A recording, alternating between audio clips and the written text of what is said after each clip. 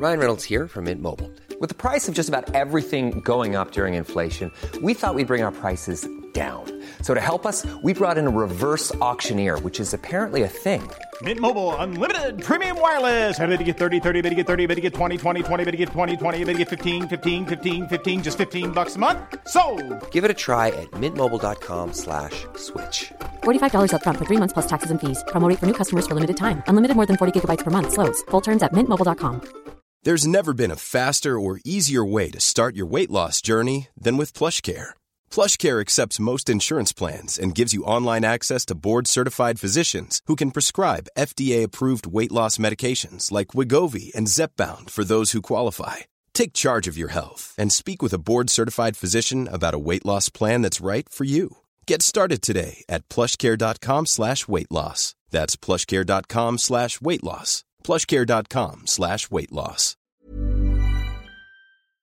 Sans Pants Radio, Australia's most American podcast network.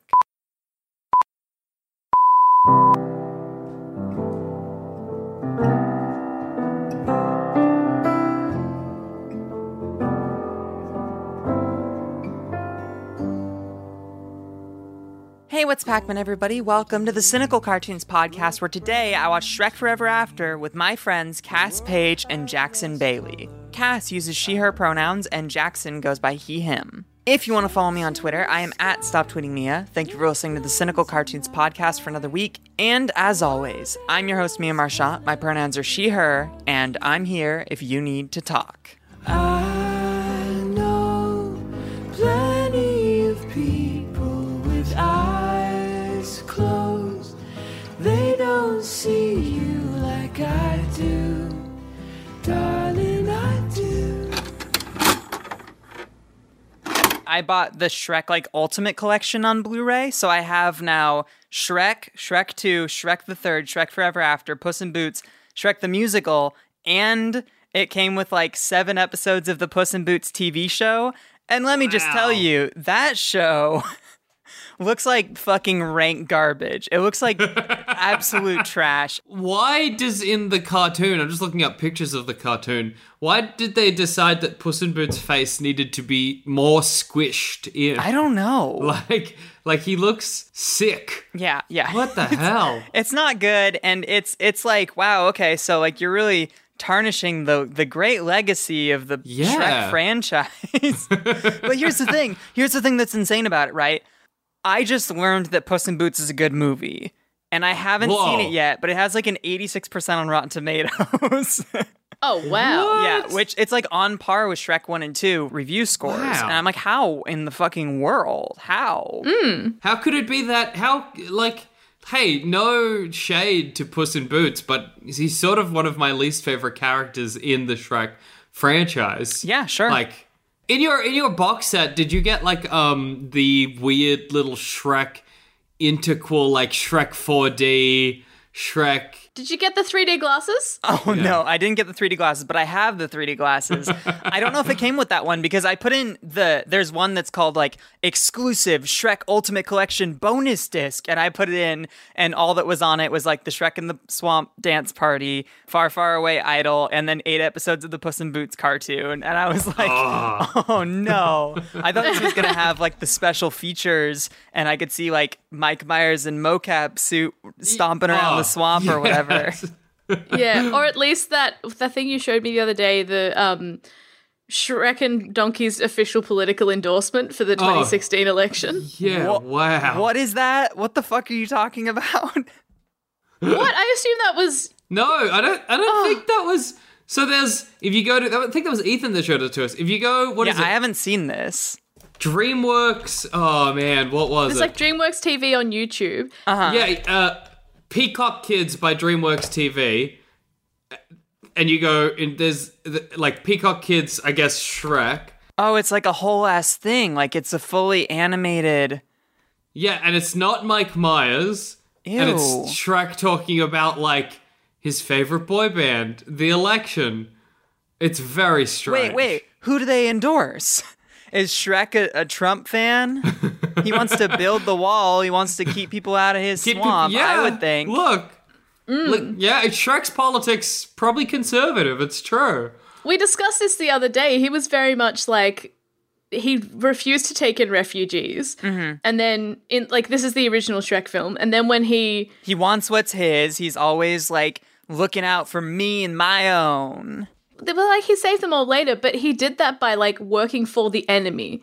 I think, the person who made them all right. refugees, he's like, okay, well, I'll work with you. And also, if you think about it, in the first Shrek movie, he doesn't work to get them out of his swamp because he wants them all to go back to their homes and be free. He does it because he doesn't want his swamp to become a concentration camp. He doesn't actually care about where they go. He doesn't make any extended deal. Farquaad's just going to have all the fairy tale creatures, like, executed until he himself gets executed. Yeah. I'm pretty sure that's like one of the lines. He's like, get out. And they're sort of like, we don't have anywhere to go. And then after that, he's like, ugh, fine. Yeah, right. He could have just beheaded all of them and fucking made a funeral pyre. Who cares, honestly? Absolutely. It is weird that he didn't eat them all. Yeah, I often think that Shrek makes a lot of claims about eating people. And I guess in the first Shrek, he eats those eyeballs. But I've never seen him eat a guy. He eats a lot of eyeballs, though, because he also has, like, an eyeball martini in Shrek the Fourth. And you're like, well, where did Shrek Forever After? I'm sorry, not Shrek the Fourth. I don't want to get things mixed up. The original title for this film was Shrek Goes Forth. Oh, that's better. They workshopped it a little bit and had Shrek Forever After because they knew it was going to be the finale to the series. Yeah. Cass, is that better? Yeah, I don't like Shrek the Fourth at all. Shrek Goes Forth. Shrek Goes Forth. So I guess it's supposed to be like a pun on, like, he's going somewhere, but he doesn't go anywhere in this movie. It's not a journey. Yeah, it's not like an Odyssey within the same film. 3 miles. So also, like, Shrek Goes Forth and Shrek the Third are the most, like, Fast and the Furious titles for a Shrek movie.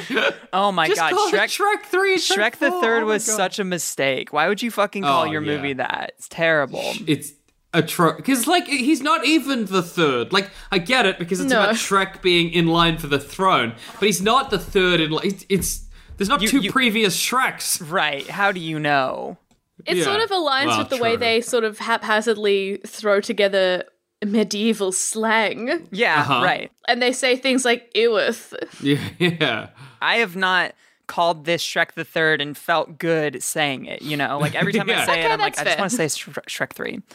Shrek 3 sounds easy, yeah. I know how Jackson feels about this movie. I don't know yet how you feel about it, Cass. But this week, I have been having to come to terms with the fact I haven't seen Puss in Boots yet. I will probably enjoy it because it has good reviews. Yeah. I thought 2 of the 5 Shrek movies were good. Mm-hmm. It turns out that maybe 4 of the 5 Shrek movies are good, and Shrek the Third is the only bad one. This is the problem, because every time I'm like, have you seen Shrek 4, Shrek Forever After? Somebody shits in their hand and throws it at you. Everybody assumes it's just Jackson being Jackson. Oh, Jackson's you idiot, got Jackson. bad opinions. And I'm like, oh, have you seen it? And they're like, no, of course I didn't watch any more Shrek movies after Shrek the Third. Exactly. I'm like, well, you wouldn't. But if you persevere, there's an incredible Shrek movie in there. There's a little nugget of Shrek waiting to be seen. A little reward for those who stuck it out. Shrek 4 was for the fans. Cass, am I to believe that you also enjoyed Shrek Forever After? Look, yeah, it was fine. It was good. It was fine. I like dissenting opinions on this podcast. I did point out to you guys the other day that it's kind of fucked up that my Shrek 2 episode is just Joel Dusher and Zoe talking about how dog shit that movie is when it's actually very good. And then now Shrek the Fourth will be us talking about how it's actually very good also.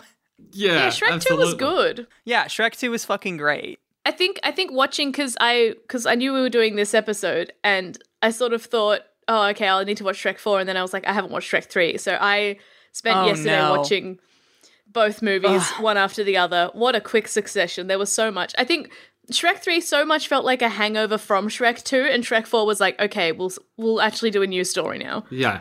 Absolutely. Yeah, I feel your pain. I've watched the first 4 Shrek movies 3 times each in the last week and a half.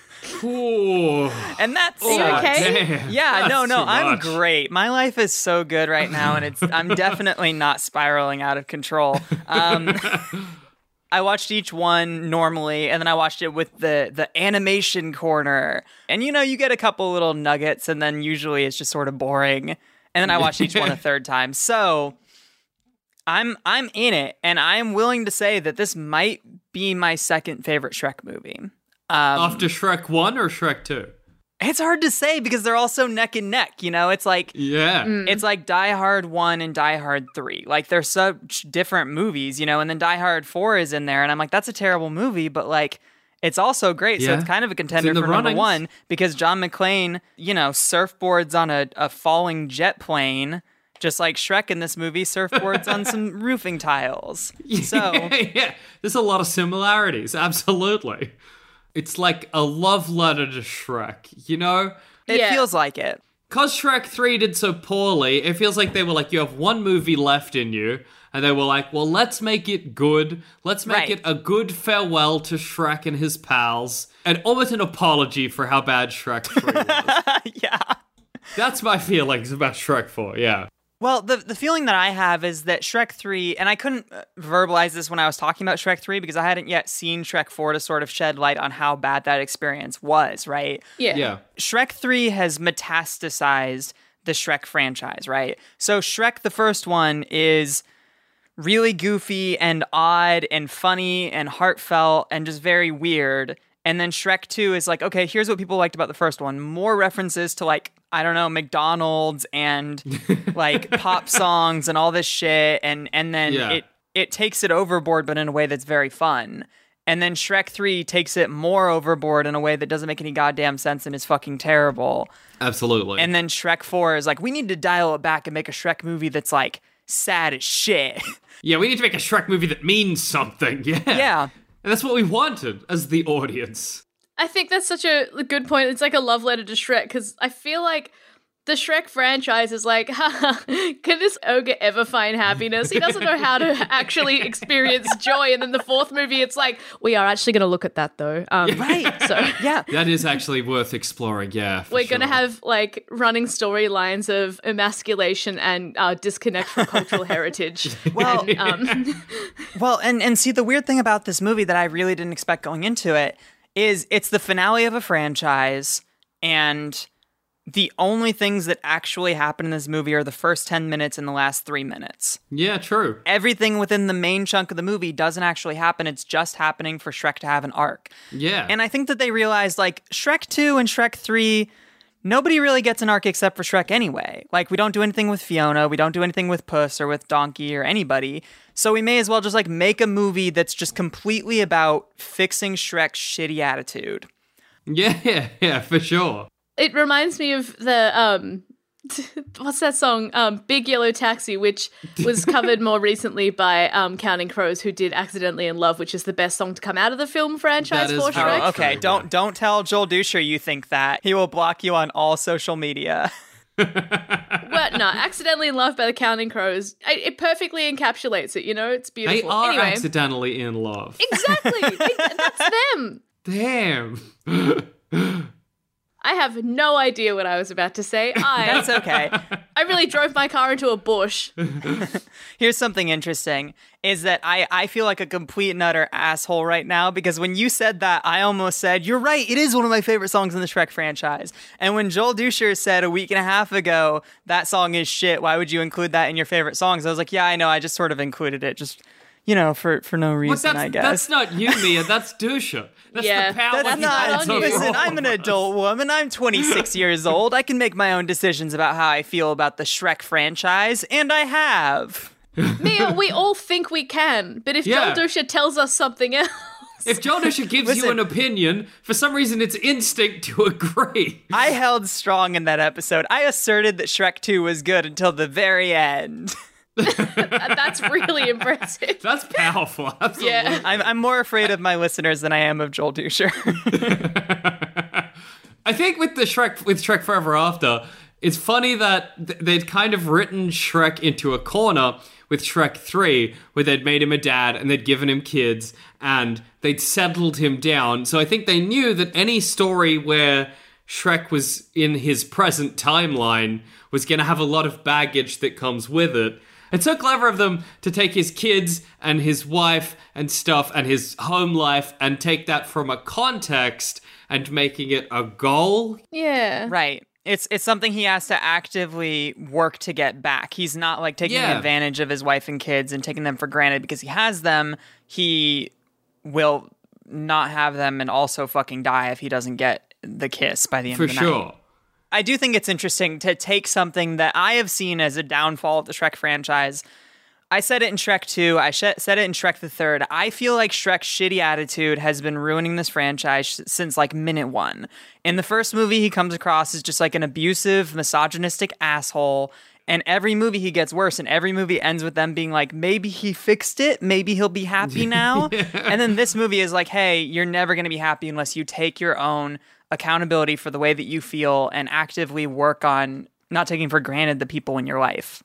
See, I had another view on this, and I'm sort of in two minds about what to think, because there's the view of, I suppose if you go the context of all four films, he's constantly unhappy. I think they're trying to work a storyline in where they're very much like, he was raised to be a villain and he's internalizing it. And in that perspective, people being like, you don't have to put your identity in that. You're allowed to just be happy with what you have. Like, that's cool. But it was a bit weird when he was like, hey, my life makes me sad and I don't feel like myself anymore. And then they were like, well, what if we take that away? And he's like, oh, but I want it now. And then at the end of the film, like, he's just like, oh, but I had everything I wanted. I'm like, no, are you just more sad now? Like, I completely understand the film wanted to be like, you are trying to overcome a societal like pressure on yourself, and you've had your identity so entwined and ingrained in a perception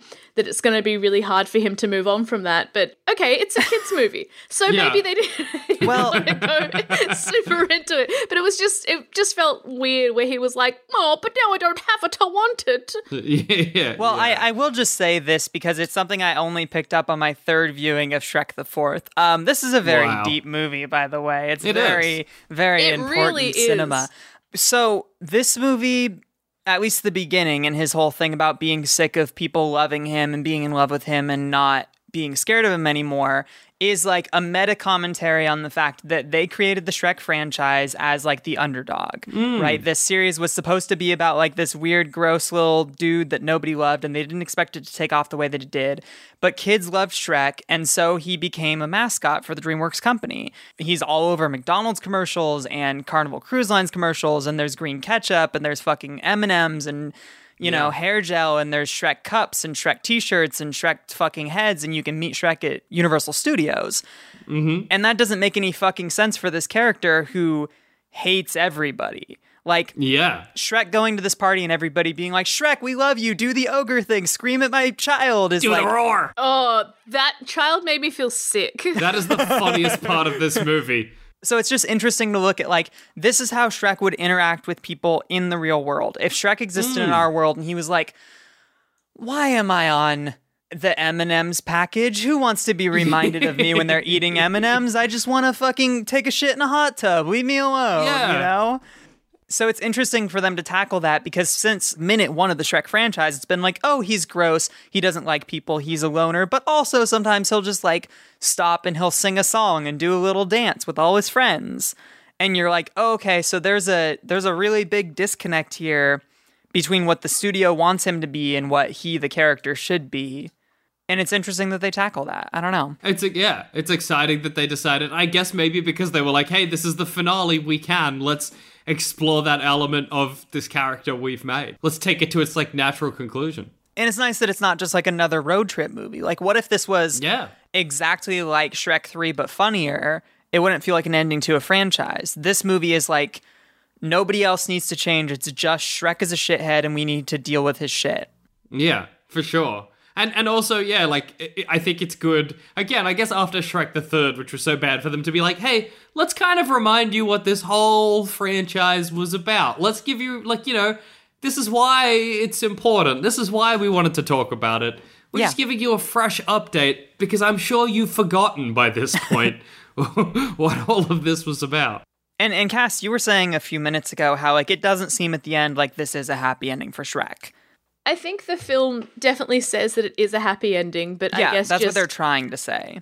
Yeah, I guess as an outsider perspective, I was like, is he happy? Because there was a whole thing, like, I really saw, I mean, I think it's pretty obvious, but like, the whole film in terms of, not in terms of what the studio wanted to do, but in terms of Shrek's journey, it was like so entrenched in identity. Mm-hmm. And I think that's great. I think that having such an identity-focused sort of plot line is good because that sort of matches how the franchise aged with its audience as well. Right. Oh, yeah, true. And especially with Shrek first coming out, I remember when it first came out and we all watched it and we all loved it as kids, and then the parents being like, it has the jokes for parents too. And I'm like, I get them all. I didn't. And then I aged and was like, oh, it really was for parents too.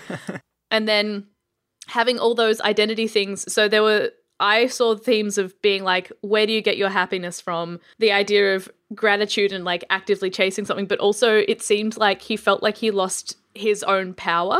Yeah, yes. Right. And like, I think the film was trying to switch where he got his power from and what made him feel like himself. And that I thought that was like a cool thing to explore. But then at the end, the way they worded it, I think, felt like a cop-out where he was like, oh, I was actually happy the whole time. And it's like, but you weren't, though. You weren't happy the whole time. I mean, and also the weird thing is that Shrek is this wholly selfish creature, right? Shrek never does anything for anybody else. In the first movie, he's doing it to get his home back, and then he's doing it for love. He doesn't really learn anything. He's still selfish. He's doing it because he wants to fuck Fiona. In the second movie, he's doing it because he wants Fiona back. In the third movie, he's doing it because he doesn't want to be the king. In the fourth movie, he's doing it because he'll die if he doesn't. Yeah. So it's like he makes such selfish decisions the whole time. And then by the end of this movie, I guess that we're supposed to understand, like, oh, he's changed and he doesn't need to be selfish anymore. Shrek in this movie, his life after this will be an existential nightmare, right? Because he yes, of course. essentially wished that he didn't have to spend time with his wife and kids and friends anymore. And then he had to reverse that. Now he's back in the real world, but he can't talk to Fiona about it because he can't tell her he wished her away. He can't talk to fucking Donkey about it or Puss in Boots. This dude needs fucking therapy. Like, yeah, oh, absolutely. I mean, that's the trick of this franchise is that Shrek will not be okay after his adventure in Shrek Forever After until he sees a therapist and he talks about it, you know? I wonder if as well, like, the whole experience is just, that whole thing would have been beyond traumatic. yes.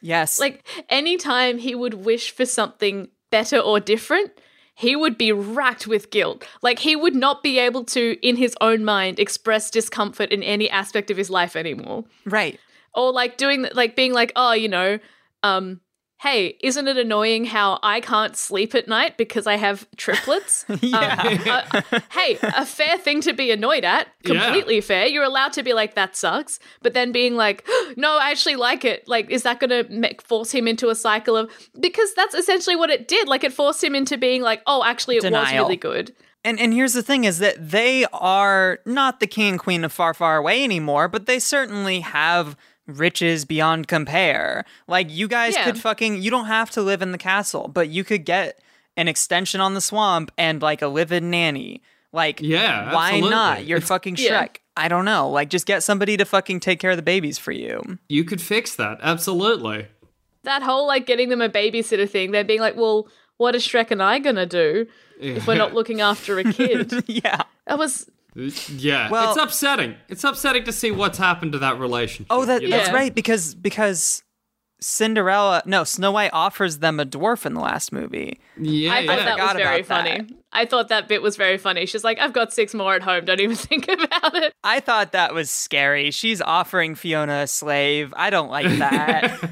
Oh, yeah. But in terms of it being a film, I was like, comedy. Sure. The repercussions for what that means, bad. Because that dwarf came in like, this is what I do. Can I do it now? And it's like, oh, that's that poor dwarf.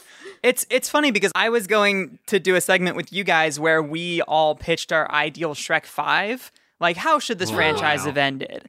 But we don't have to do that because I legitimately think that they sort of did it here. Like, oh, absolutely. This movie does everything that I've been talking about this franchise needing to do for 4 movies now. They gave Fiona an actual arc. They made her like a fucking badass and gave her something to do. People treated her like a human being and not just like a cock sleeve, honestly, because Shrek treats her like a sex object, and it's disgusting. Shrek's journey in this movie is just to admit that he's a fucking dick, and I loved that. Mm-hmm. Yeah. Oh, absolutely. When they introduce new characters here, like, they really take the time to make them fun. I didn't love Rumpelstiltskin. I thought his voice was annoying and they should have gotten a real voice actor to play him. But yes, I agree. Because he's played by a Pixar animator or DreamWorks animator. Oh, what? Why? Yeah. Rumpelstiltskin in this movie is played by Walt Dorn, the head of story. Because he did the scratch testing where he's just like, I'm a little guy, look at me. And they're like, nobody else could do that. He's the only one. Perfect. So, but I loved, fun. Yeah, I loved all the new ogres, and I loved the Pied Piper was so much fun in this movie. Oh, absolutely. The new ogres, oh my god, that threw me. Because, by the way, for this whole film, I think it's because I watched The Holiday recently, every time Shrek would say something, I'm like, oh, it's Shrek. And then anytime Fiona would speak, I'm like, Cameron Diaz. Yes, that's right. And it felt so out of place every time she'd be like, Shrek, what about this? And I'm like, but why is Cameron here? But, except when they got to the ogre scene where she was like had power and was in control of sort of herself. Yes. That immersed me. I was like, that's correct. That seems right.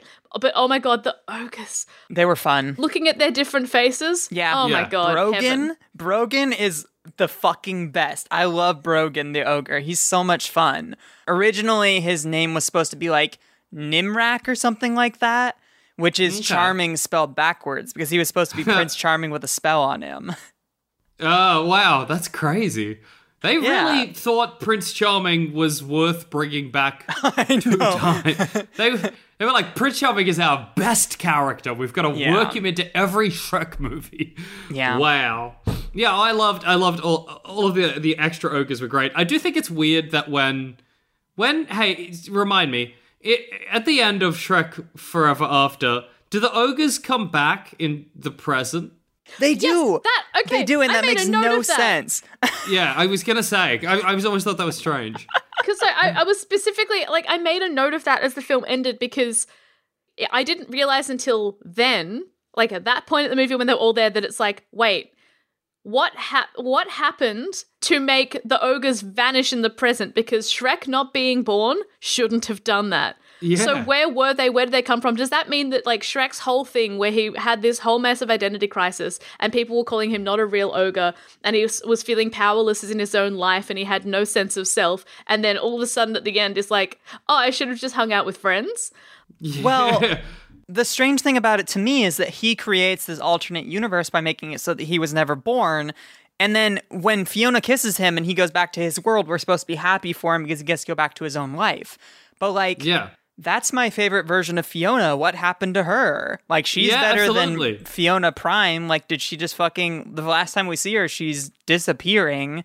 It sucks to know that, like, badass Fiona is in Fiona Prime somewhere, that she has the potential to be that kind of Fiona. It sucks to see that that's how Fiona could have been. Like, she could have been like this really competent leader and everybody would have respected her, and she's like a really great warrior and cares about social issues and things. But instead, Shrek has to be dead weight on her life for the rest of time. Mm-hmm. Like, I've been saying it since minute one. Shrek is fucking dragging her down, and she has so much potential that will never be realized. I think because in the first film, when she sort of gets released from the tower, they do sort of look at that and she's like, yeah, I had to learn how to take care of myself. What are you talking about? Right. And then sort of that side of her, I guess, goes away because, I don't know, she has a husband now. Yeah. But then the end, like that sort of fourth film where they show all of her, I guess, potential, that only came around because of heartbreak and her actually not receiving the thing she wanted. But then her, like, when they talk to her, they're like, well, where were you? It wasn't like, I don't need anyone. It was like, why weren't you there for me? And it's almost like she didn't want to be like that. Yeah. But it also is crushing as well, because that whole plot in Shrek 3, where she's like, Shrek, you can be a king, and is like, I don't want to. She could have led the entire kingdom. She would have been fine. Shrek could have just sat around doing nothing. Could have just shat in his swamp. It would have flourished. Well, and that's what I was saying in the last episode, is that, like, the arc should have been for Fiona in that movie. Shrek goes on his stupid adventure because he has to go find somebody to replace him, and he never even considered Fiona. And then while he's gone, she runs the kingdom so well that he gets back and he's like, oh, why did I never consider you? Like, that's this series absolutely. and most DreamWorks movies in general just don't ever consider that women have potential to do anything. They're either just like boring love interests or they're like badasses that swing a sword good, but they don't have actual characters. Yeah, for sure. I think that's sort of something that was a bit jarring about Cool Fiona is that when they started having a conversation and getting down to it, her being so competent and having such a fierce leadership style and doing so well for other people was a direct result of her having something bad happen to her. Yeah. It was a direct thing, and she was still like, I wish someone came for me. And she's still like so like romantic whenever Shrek's like, but I know you believed in a kiss once. And the whole thing is meant to be like, she's cool, but she only turned out this way because a band didn't save her. Yeah, that is true. That's a good I mean, point. and the weird thing about it is that I've been writing off Shrek the entire time as like, oh, okay, so he's an ogre, so of course he's going to be a misogynist. Like, he's an ogre, he's an asshole, he doesn't treat his wife like a real person, of course, because he's an ogre. Then you get to this life and you see that, oh, all the other ogres actually respect Fiona and they work alongside female warriors side by side. So I guess that Shrek himself is just a shithead and has nothing to do with who he is. Problem. But do you know what it could also be? And I'm not trying to be in defense of anything. You're not but a Shrek apologist. I'm not a Shrek apologist. Cass. Own this shit. You are a Shrek apologist. I am not a Shrek apologist. I feel like this could potentially be another example of Shrek ruining his own life because these ogres have socialization and they interact with other ogres. They have a community. They have put in the effort to be a community and to support each other. And they have a set of rules. They have a set of like leadership skills. They all have a part to play in helping. No one is the hero of anything. They have a really succinct community and it's really nice and they're all fighting toward a revolution. They all really care about it. They're all putting sort of that first. But Shrek has isolated himself. He's decided he's not worthy. I mean, there was that thing where it's like, my dad tried to eat me, which I know was like a throwaway joke, but it was like, oofed. I've always felt like that there's this version of Shrek 3 we didn't get, where the focus is not for some reason on Shrek not wanting to be king or some shit. It's just on Shrek's fears of being a father and of perpetuating a cycle of abuse that he was clearly part of. And that is supposed to be part of Shrek 3. Like, they think that's what they're making a movie about. It sucks because there's a line in that movie where Shrek is like, I don't care about my own life, I just don't want to mess up the kids. And you're like, no, you fuck you, dude. Stop fucking lying. You just want to go home and be alone. Like, you don't give a shit about these kids. Shut up. They really do sort of hint at that, and he says also the weirdest part of Shrek 3. This is what sort of pushed it over the edge to be like, oh, they're trying to talk about not perpetuating a cycle, right? And because Shrek has horrifically low self-worth, yes, and I think that is really obvious in the whole thing. It doesn't excuse anything he does. Also, and can we be very clear that he deserves to have low self-esteem because he's a piece of shit, and I hate him. That is not where I thought that was going. That's so funny. Yeah, but he's very cyclical where he will be like, I am a bad person, and then people will treat him badly, so he's like, well, I'll be bad, and then he has a reason to feel bad about himself, and he's like, see? And they had that whole thing in Shrek 3 being like, if someone calls you a monster, you can still make a choice to not do that. But the thing in Shrek 3 that like makes him want to be a father, and this is sort of where I guess it solidifies being like he wants to break a cycle or doesn't want to continue a cycle. He sees that villain, the Cyclops, being like, oh, sorry, it's bring your kid to work day. Isn't she great? And then I think it's like the daughter's happy and they actually have a good relationship despite being, I guess from the film's perspective, objectively evil. Right. Yeah. And he's like, oh, well, it's possible then. And then he's fine. And that's something that I thought that this franchise needed to get into more, and they didn't really. Because, like, the franchise likes to have, like, an idea of what the movie's about, but they never go to the full stakes to make it happen, right? So, at the end of this movie, Shrek, like, realizes he was wrong, and he goes back home, and everything's fine, but he doesn't do anything to change how things are going to work out. So, like, in the real world, that would be bad. In Shrek 3, the whole thing is that, like, Prince Charming riles up all the villains to go take the kingdom, and then at the end of the movie, they convince all the villains, like, you can be good, and you cannot be bad, and it's fine.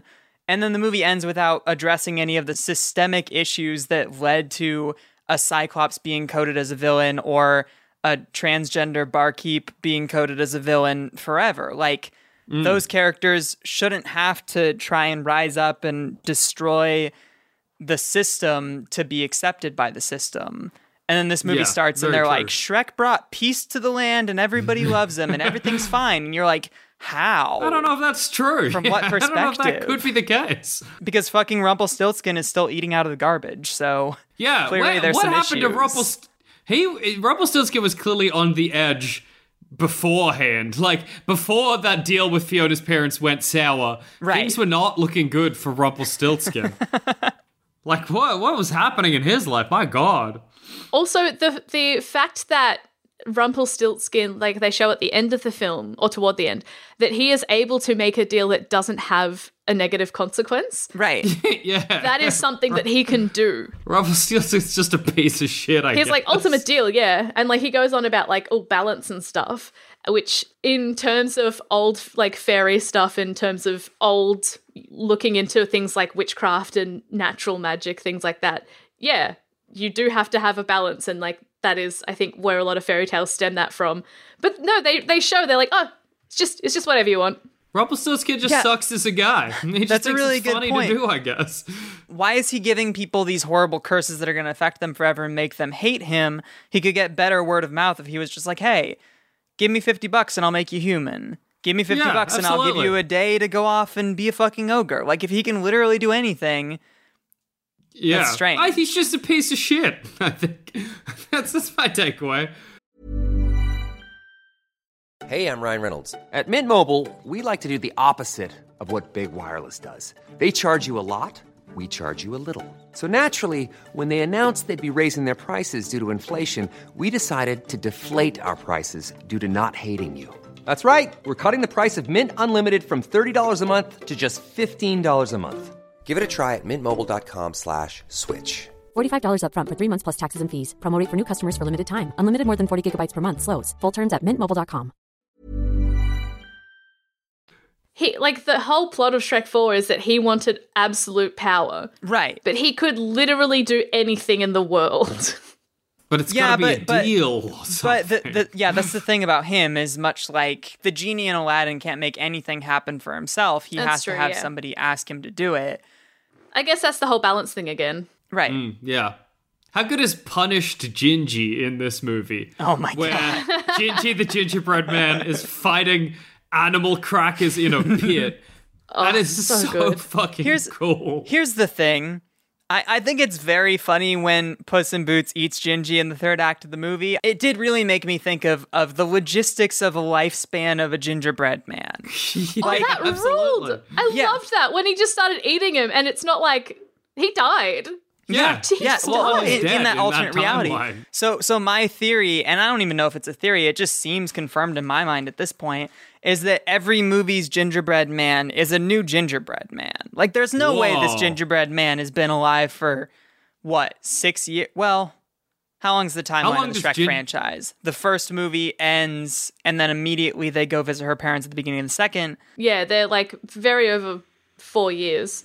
I do have something to say about the gingerbread man, because as I was watching, I think this happens in Shrek 3, not Shrek 4, but as I was watching all the films, I think the absolute strength of the Shrek franchise, like overall, like the best thing that the Shrek franchise does is montages and... Pardon? Girl. It's okay. Just go ahead. Montages and sequences, like the really beautiful montages and sequences that they do, like the fight. The fight sequences are good, I think. But there's like because Jackson had prepared me for Shrek 3 being dog shit. But there's like a montage in Shrek 3 where Gingy's about to be killed, and he has a flash through of his entire life up until that point, right? Which proves that he's the same gingerbread man from all of the Shrek franchises. That's a good point. But, God, it's good. And every time they have a series of montages, even in Shrek 4, like the start of the film, where they have that montage of him becoming sort of having disdain towards his own life. Yeah. And losing his own power and feeling like stuck in a rut and all that stuff. Also, was that Fiona's fault because she did wish for that specifically? Thoughts? Because at the start of the film, she wishes on a star and he says, what did you wish for? She's like, I want every day to be like this. And then it happens. Good. Because, because this is a fairy tale world. She certainly could have made that all happen. And in that case, Shrek is very valid in his loathing of Fiona. In that case, fucking divorce her, man. Yeah, if you notice, if you live in a world where wishing on a star could cause could come true, don't wish on a star. Just don't do it. You know the consequences. You know the risks. Yeah, absolutely. But it's a great beginning. Absolutely. Yeah. What I really love about Rumpelstiltskin in this movie, and again, I think he was an okay character. I think the performance was not good, and they needed a real actor in there, and I don't know why they did what they did. When, like, Jennifer Saunders in Shrek 2 fucking nails it, and John Lithgow in the first movie is so great. What I really like about Rumpelstiltskin's introduction in this movie is that in the first movie you have Lord Farquaad. He's like this regal guy, you know, he has all the power, but you can kind of like make fun of him for being short. In the second movie you have Fairy Godmother, and she has all the power. She has all of these potions and everything. She can literally turn you into a fucking cockroach and stomp on you. In the third movie, you have Prince Charming, and then you get to this movie, and Rumpelstiltskin is introduced eating out of the garbage. And you're like, it's great. I love that he's just like a little fucking weird little imp that has nothing, and everybody knows how shit he is, and then Shrek's the only one that doesn't know. And everything that happens in this movie is Shrek's fault. Like, that's so good. I love that. It's incredible. I love that Rumpelstiltskin kind of gets him drunk and like, I don't know, something about that's so good. And he's like, yeah, just fucking sign it. So it's gonna be fine. Yeah. Eat shit, Shrek, you idiot. It is the first Shrek film to me that feels like it has like genuine consequences. Do you know what I mean? Like Shrek 1, Wait if a Shrek minute. fails. How do you mean? Because at the end of the movie, there are no consequences. He literally goes back to normal and nothing has changed and nobody remembers it except for him. That's true. But for Shrek, once he's in the alternate timeline, there are consequences. Okay. Previous to that, yes, and at the end of the film, no. But like in Shrek 1, the consequence of Shrek fucking up is that it's bad for Fiona because she probably doesn't want to marry Lord Farquaad. But, you know, main consequence for Shrek is that he doesn't get his swamp. That's it. Consequence of Shrek 2 is that, I don't know, he doesn't get divorced. to be... Yeah, they get divorced or whatever. Shrek 3, I don't want to think about. And in Shrek 4, the consequence is that, like, his entire life and himself dead in a 24-hour period. In Shrek the Third, he was almost murdered by Prince Charming, though. And in Shrek 2, Fairy Godmother tries to kill him, and Farquaad tries to kill him in the first one. He's always almost murdered, Shrek Yeah, that's true. But I feel like those are, like, they're scenes rather than a consequence of failure of achieving the main goal in the film. What you mean. Do you reckon Shrek 4 is the universe calling Shrek's bluff? Yeah. Because he keeps doing bad things, and then all the bad things, and I mean, I guess this is every film, but the bad things he does in the first few films are like emotionally bad things to another person, and it allows him to have a redemption arc, in which case people feel better about him at the end. Like it always has a net positive for Shrek, even though something bad has happened. Whereas this one, they're like, all right, you want to tell your wife that you want to go back to before you saved her life and doomed her to like die in a castle? Yeah, cool. They're all gone now. Yeah, okay. What do you think now, Shrek? Are you happy about the decision you made, you moron? The movie would have played a little better, I think, if the consequences of this wasn't like, Shrek, if you don't figure this out in a day, then you'll die. I think the consequences of this movie should have been, if you don't figure this out in a day, then this timeline is permanent, and you're not going to be able to go home to your wife, you're not going to be able to go home to your kids, you're going to be stuck in this timeline, and like, maybe, if you don't figure it out in a day, you can still fall in love with this Fiona, and you can still be friends with this donkey, but like, what about your kids, Shrek? Like, if the consequences of the movie are, if you don't figure this out in 24 hours, then you die, then Shrek is still doing it selfishly.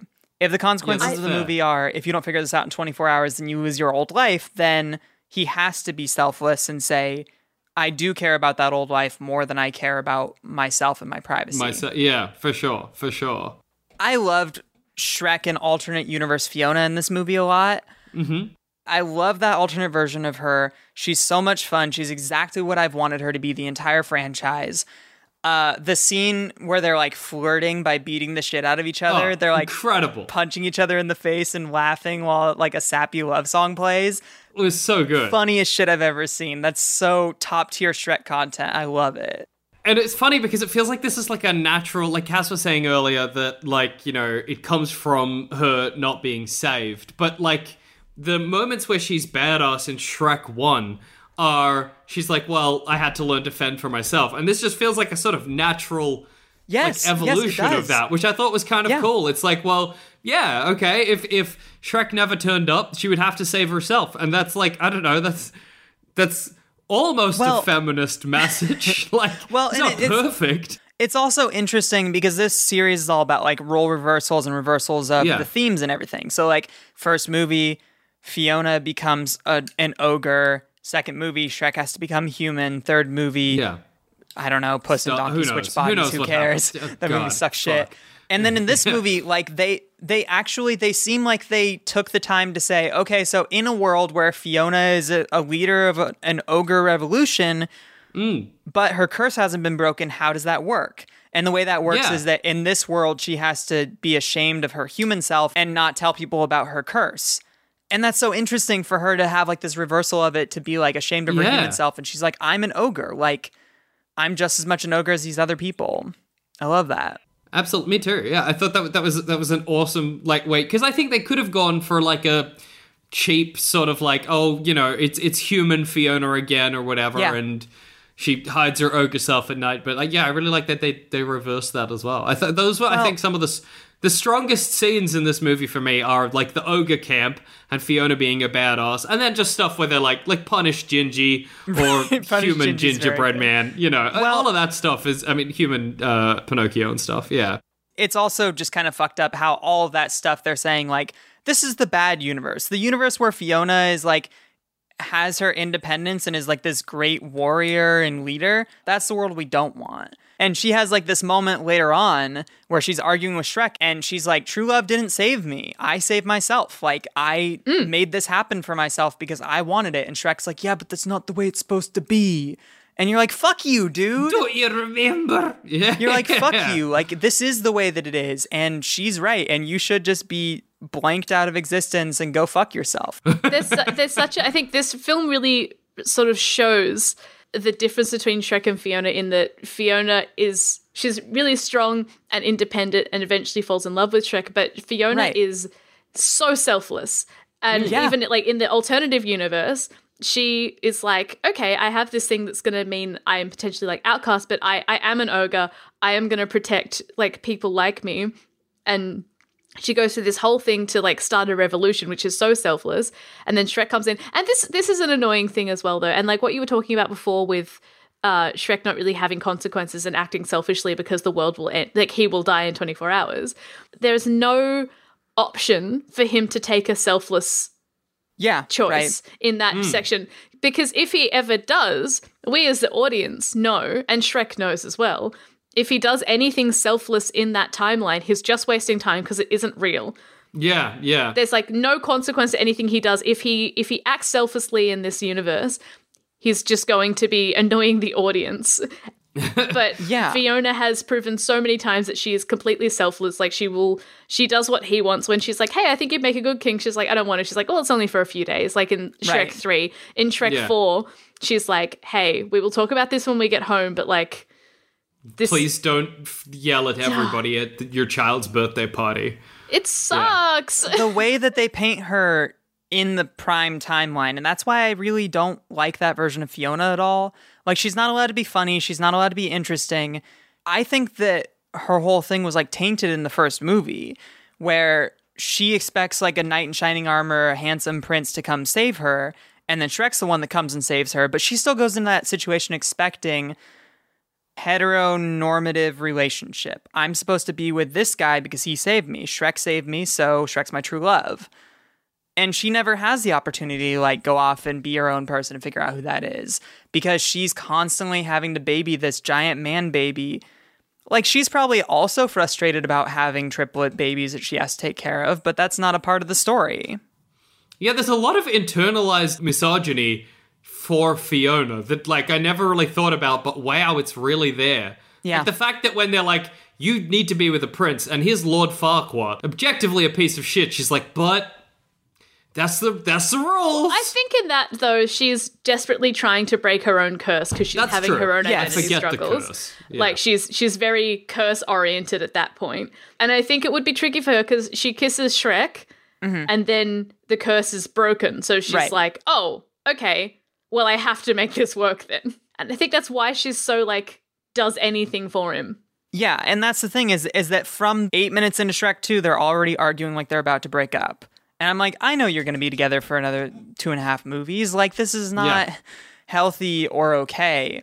And he spends this whole movie trying to manipulate her and boss her around. And, like, she tells him this revolution's important to me. And he says, well, fuck that. You're going to do what I say and I'm going to make you fall in love with me. You know, I'll pretend that I care about ogre rights and our, like, kin being murdered because I want Fiona to fall in love with me. But he never cares about any of them. Just with like that again, I think you're so spot on, Mia, being like he shouldn't have been killed in the 24 hours, because anytime that came up and he was rude to her or was like trying to push the whole love thing, it was almost like you couldn't get annoyed, because if he made any selfless decision, it was stupid. And there were like moments where, as an audience, you're just sitting there being like, just tell her, like, just talk to her, say more things, explain what's going on. There's no, like, you can't waste time. They're literally about to go into war and she could die, like, and then you'll die. It's not real enough for him to actually take anything seriously. So you end up rooting for him to be rude. He's being so horrible to her. And you're like, oh, but Fiona doesn't understand. And I think it's another one of those things where it's like,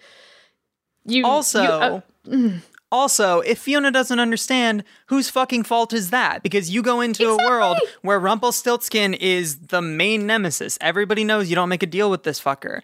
And then Shrek rolls up and he's like, okay, so we were married and then Donkey ate the cake and the kid was telling me to do the roar. And then I went outside and I found this guy in the trash and he was rolling around. And then I was here. And right, everybody? And you're like, Shrek. He literally has the contract in his pocket. I was like, if you he's in her tent, which is rude, but if he'd sat there and be like, look, see this, I signed this with Rumpelstiltskin. In my world, he isn't like that anymore. Right. Yeah. This is the man who killed her parents. She will believe you that he's done horrible things. You can show her the contract and be like, hey, I know that you won't understand this, but we're married in another timeline. And I want to get back to my wife and kids if you'll give me a chance to talk about things. But Shrek doesn't do that. He just like demands that she listens to him.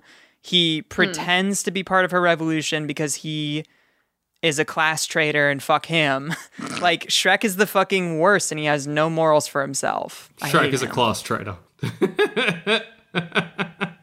And I've been saying the same thing since day one. Shrek is an asshole. That's good. I hope that the end of the film, with the whole ogre clan being there and existing, my hope is that they actually have friends. And then, for number one, I want Fiona to have any friend. Yeah, because they show in Shrek 3 that the friends she has at the castle suck. And they're really rude. They're not nice to her. They don't care about her. They're really just horrid, vapid stereotypes. Except for Doris the Ugly Stepsister is like nice, but rules. Also horrible. She's my favorite one, though. That's its own thing. Who cares? She's barely in this movie. Good for them not putting their horrible transphobic stereotype in this movie all over the place. Probably for the best. Yeah, no good. They could have had like Shrek wake up and fucking be married to Doris or something. And to be honest, it could have been pretty bad. Yeah.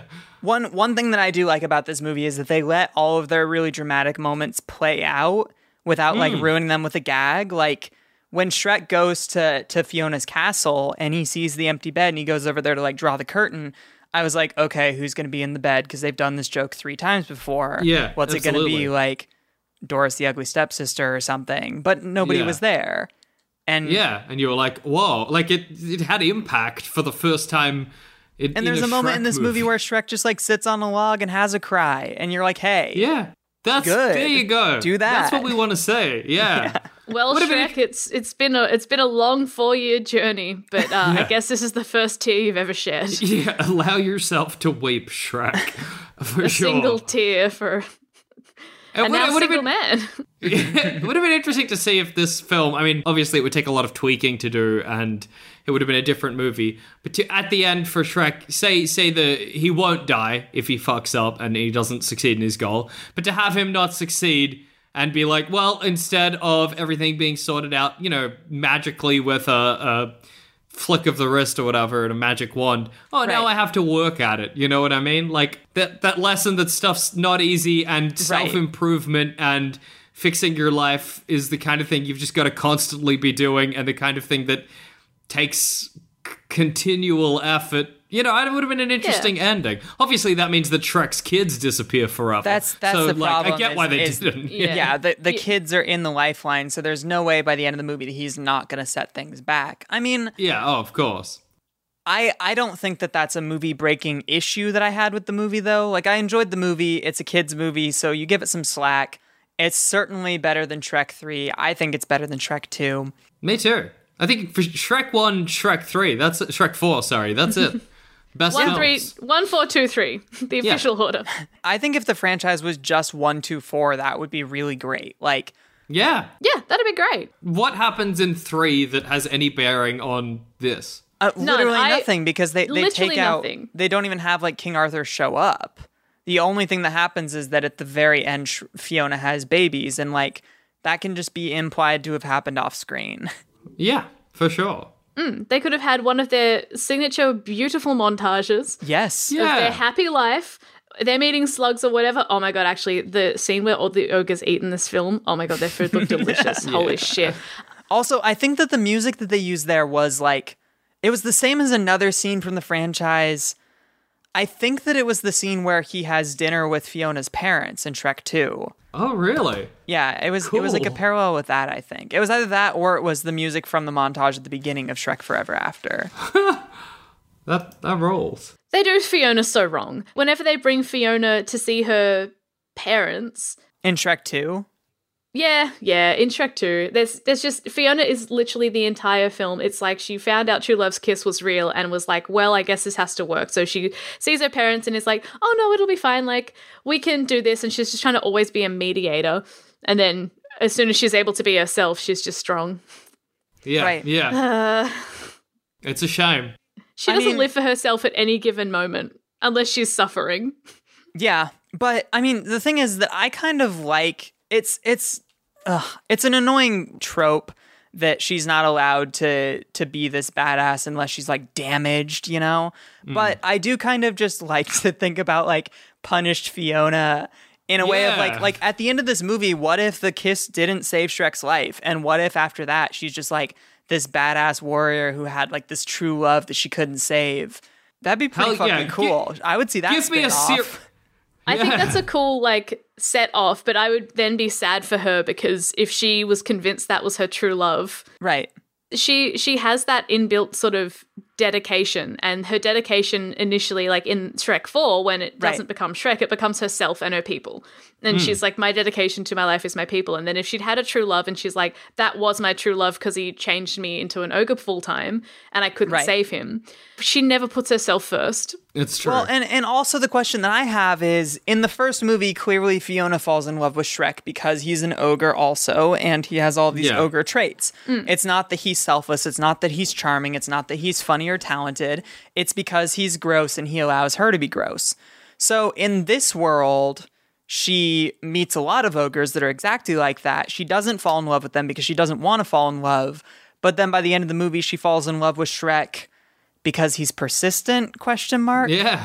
Yeah, there's not really I feel like a lot of the film relies on the magic and sort of soulmate nature of having a true love, which is fine. It's a fairy tale, it's a kid's movie, but it's sort of like, it really takes away a lot of agency. Like what Jackson was saying before, being like a better ending would have been him having to work at it. Yeah. Like, the idea of having a longer form film where he gets thrown back in time and maybe, you know, don't have him have kids in this one. We get the kids are, having just the idea of putting Shrek in scenarios where he goes to that alternate universe, falls in love with Fiona. She doesn't love him because he's so weird. He actually gets to interact with other ogres who have more humanity and compassion than he has, having to learn, getting rejected by a lot of ogre women, because Fiona rejected him, and then being like, I'm worthless, and then eventually having to figure out for himself that it's just because he's horrible. Yeah, I mean, like, imagine a scene where Shrek, you know, he does something rude or, you know, aggressive or whatever, and everyone's like, what the fuck, Shrek? And he's like, it's because I'm an ogre. And they're like, no, we're all ogres, Shrek, and we aren't like that. It's clearly something else. And then Shrek has to be like, shit, man, why do I behave this way? Is it because I've lived in isolation for my whole life? Why do I live in isolation? Just the fact that there's a whole ogre group and they all have a high-functioning community that clearly has so many positives to it. Yeah. Being like, damn, Shrek, you live like this. Also the fact that Shrek is just like the basic model ogre. Like, Shrek's main personality traits are he's rude, he's gross, he's stinky, he smells like shit, he rolls around in a swamp. And it's like, oh, okay, so there's all these other ogres that are exactly like that too, except this one is brave and kind of handsome for some reason, Brogan. Yeah. Fiona should be fucking Brogan, absolutely. Yeah, and this one is like the cook, you know, and he had, like, everybody has their special talents. Shrek doesn't have any special talents. He seems like his things are just ogre things. What the hell is Shrek's origin? Like, I guess he had parents at some point because they tried to eat him. I think he was abandoned pretty early and just has, like, an abandonment complex because of that. He just, like, doesn't know how to interact with people. He's got a lot of shit to work through, you know, like I mean, endemic shit that's the kind of thing you can't solve with a magic wish. I mean, you can't think about Shrek for too long, because then you think about the fact that he's been alive for 30 years. He gets attacked every week by villagers. How many people has he murdered in his life? Yeah. He eats a bowl of eyeballs for breakfast. That's at least 6 people right there. Like, you can't think about it for too long, because if you do, you'll realize that Shrek is a mass murderer. Yeah, oh yeah, for sure. Actually, something that happened in this film that was really jarring for me is after Shrek leaves the birthday party being really angry, Rumpelstiltskin has his cart turned over, Shrek goes and helps him. And I remember thinking, like, why is Shrek going to help this person? Imagine the fucked up scenario where he goes over there and he feels so angry about all this, he realizes this is his opportunity to eat somebody raw and alive. And he like picks it up and he's like, wow, this guy's tiny, I could do it. Yeah. Like, the start of Shrek 4 at the birthday party, it is the first time in the entire Shrek franchise he hasn't been able to put himself first because he has kids. And that's when he starts feeling like he doesn't have control because he is not the top priority because he has children. Yeah. Like, that's what makes him start suffering. And then when he roars and, like, it still doesn't work, like, he does something that used to be just for him and people are like, oh, it still benefits other people, he gets mad about it. Yeah, that's very he makes true. someone happy and is like, no. Oh, that's bad. And then so he leaves there for the first time in his life. He can't put himself first. He wants to, but he can't. He's going back to days where he was able to push people away and feel like he had power, and then he had the only option was to him to only care about himself. And then he's like, oh, I'll help this guy. Yeah, that is jarring. That made no sense. It made no sense. When he went over there, I was like, oh my God, this is just plot. Don't do this. Yeah, I guess that Shrek, I mean, he's angry, but he doesn't want somebody to just, like, die. He is selfish, but he... Yeah, he could just shove the cart over and walk away and ignore the person. Right. Yeah. I wonder what the basis for Donkey and Shrek's friendship really is. Like, I don't know if saving the day together is the kind of thing that should be the basis for, like, a lifelong friendship. Like, at no point really is Shrek... kind to do you know what it is? Do you know what I reckon it is? And do you know, this is what I think is every single relationship that Shrek has is persistence. Yes, and I think the message of the film is meant to be that don't shut people out. So they give you a long form example of how people will want to be your friend. And if you're open to friendship, it'll happen. But what the example is people like Donkey and Fiona being like, I'm not going to give up. Like, I can fix him. Yeah, and that sucks. That's true. Exactly. The message of this movie should be for people who are too kind and are too friendly. Like, hey, there are some people that are not worth your time. Yeah. Get out of there. Absolutely. Nevertheless, the best Shrek film in the franchise, or at least the second best Shrek.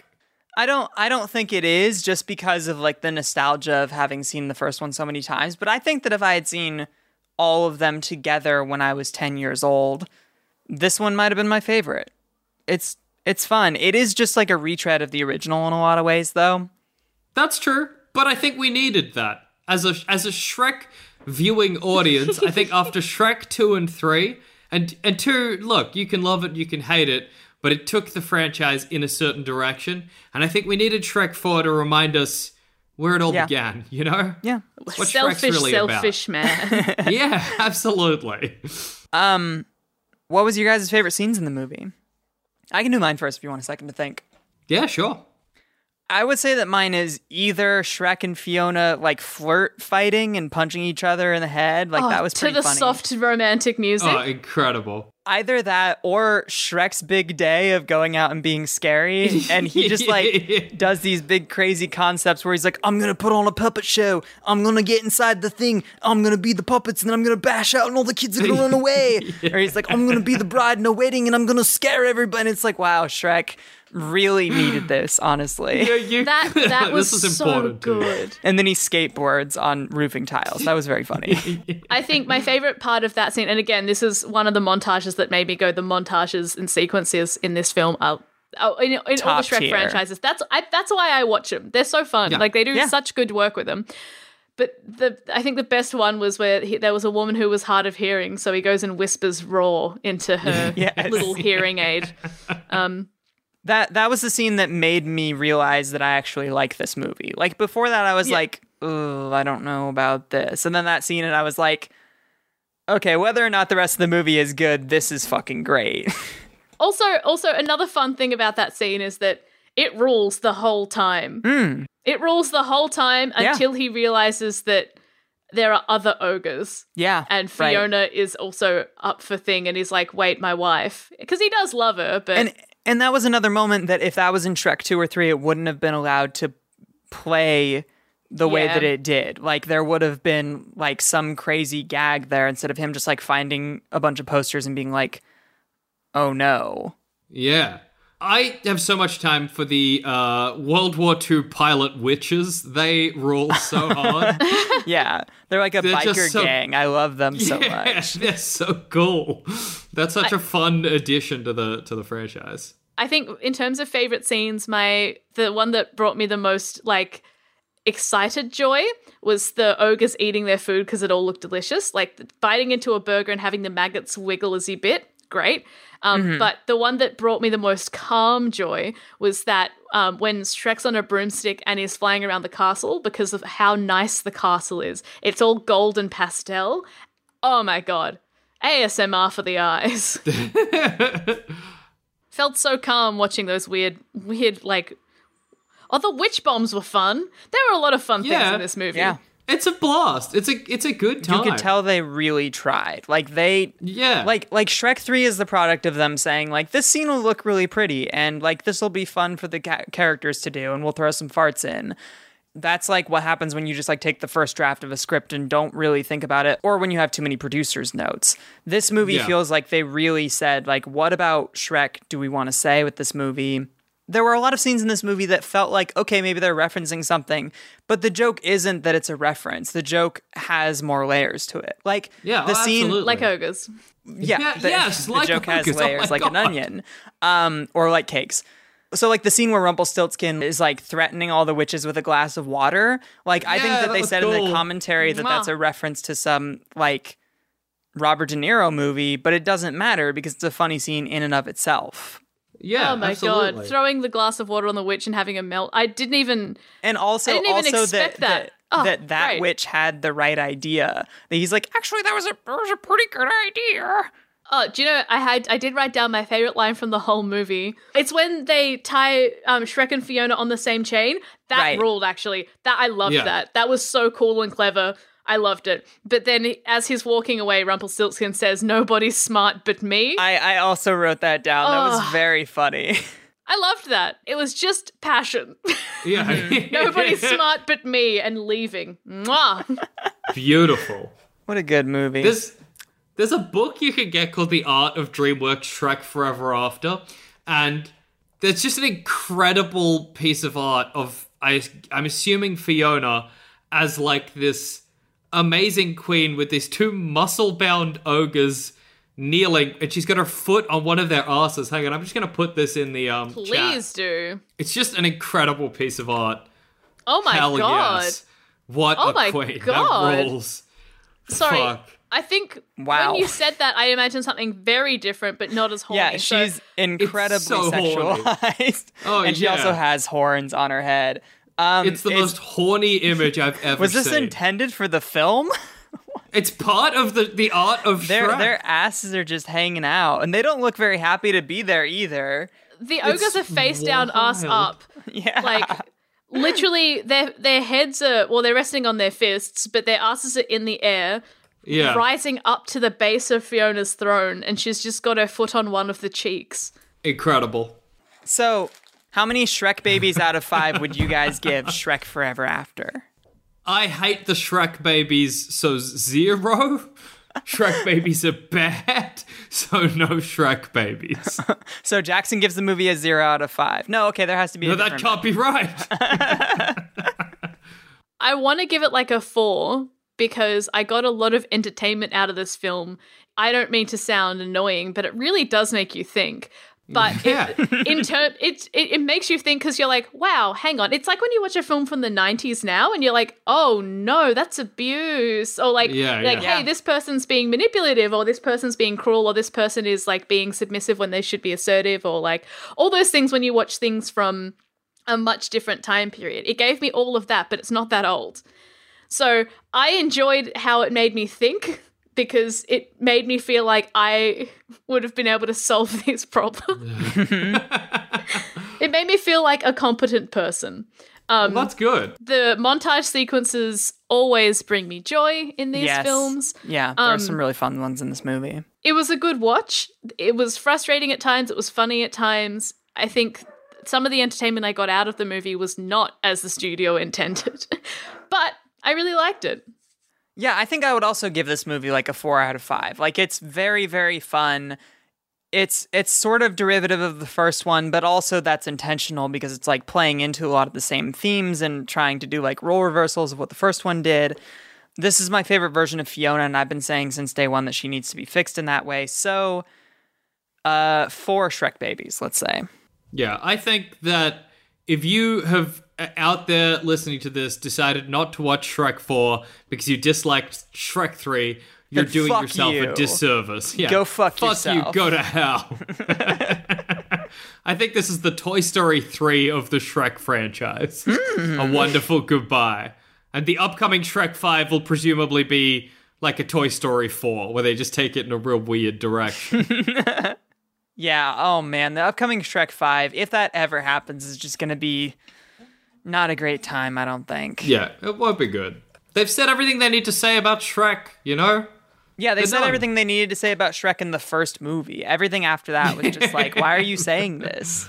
Why are we still here? Thank you, Jackson and Cass, for joining me this week on the podcast. Thank you anytime. so much for having us. I had It was a blast. a true blast. Yeah, absolutely.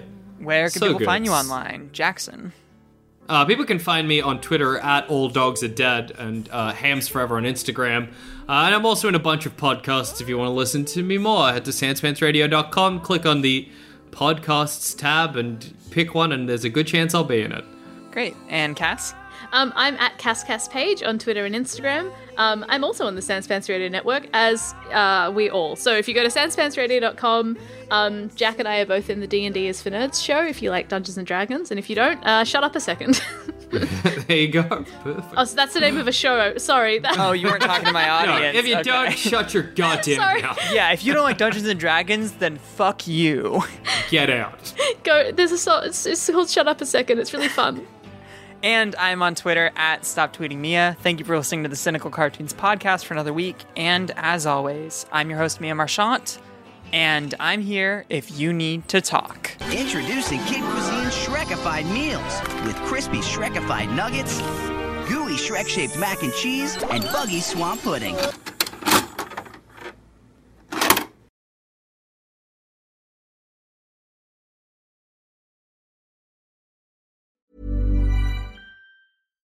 When you drive a vehicle so reliable it's backed by a 10-year, 100,000-mile limited warranty, you stop thinking about what you can't do and start doing what you never thought possible. Visit your local Kia dealer today to see what you're capable of in a vehicle that inspires confidence around every corner.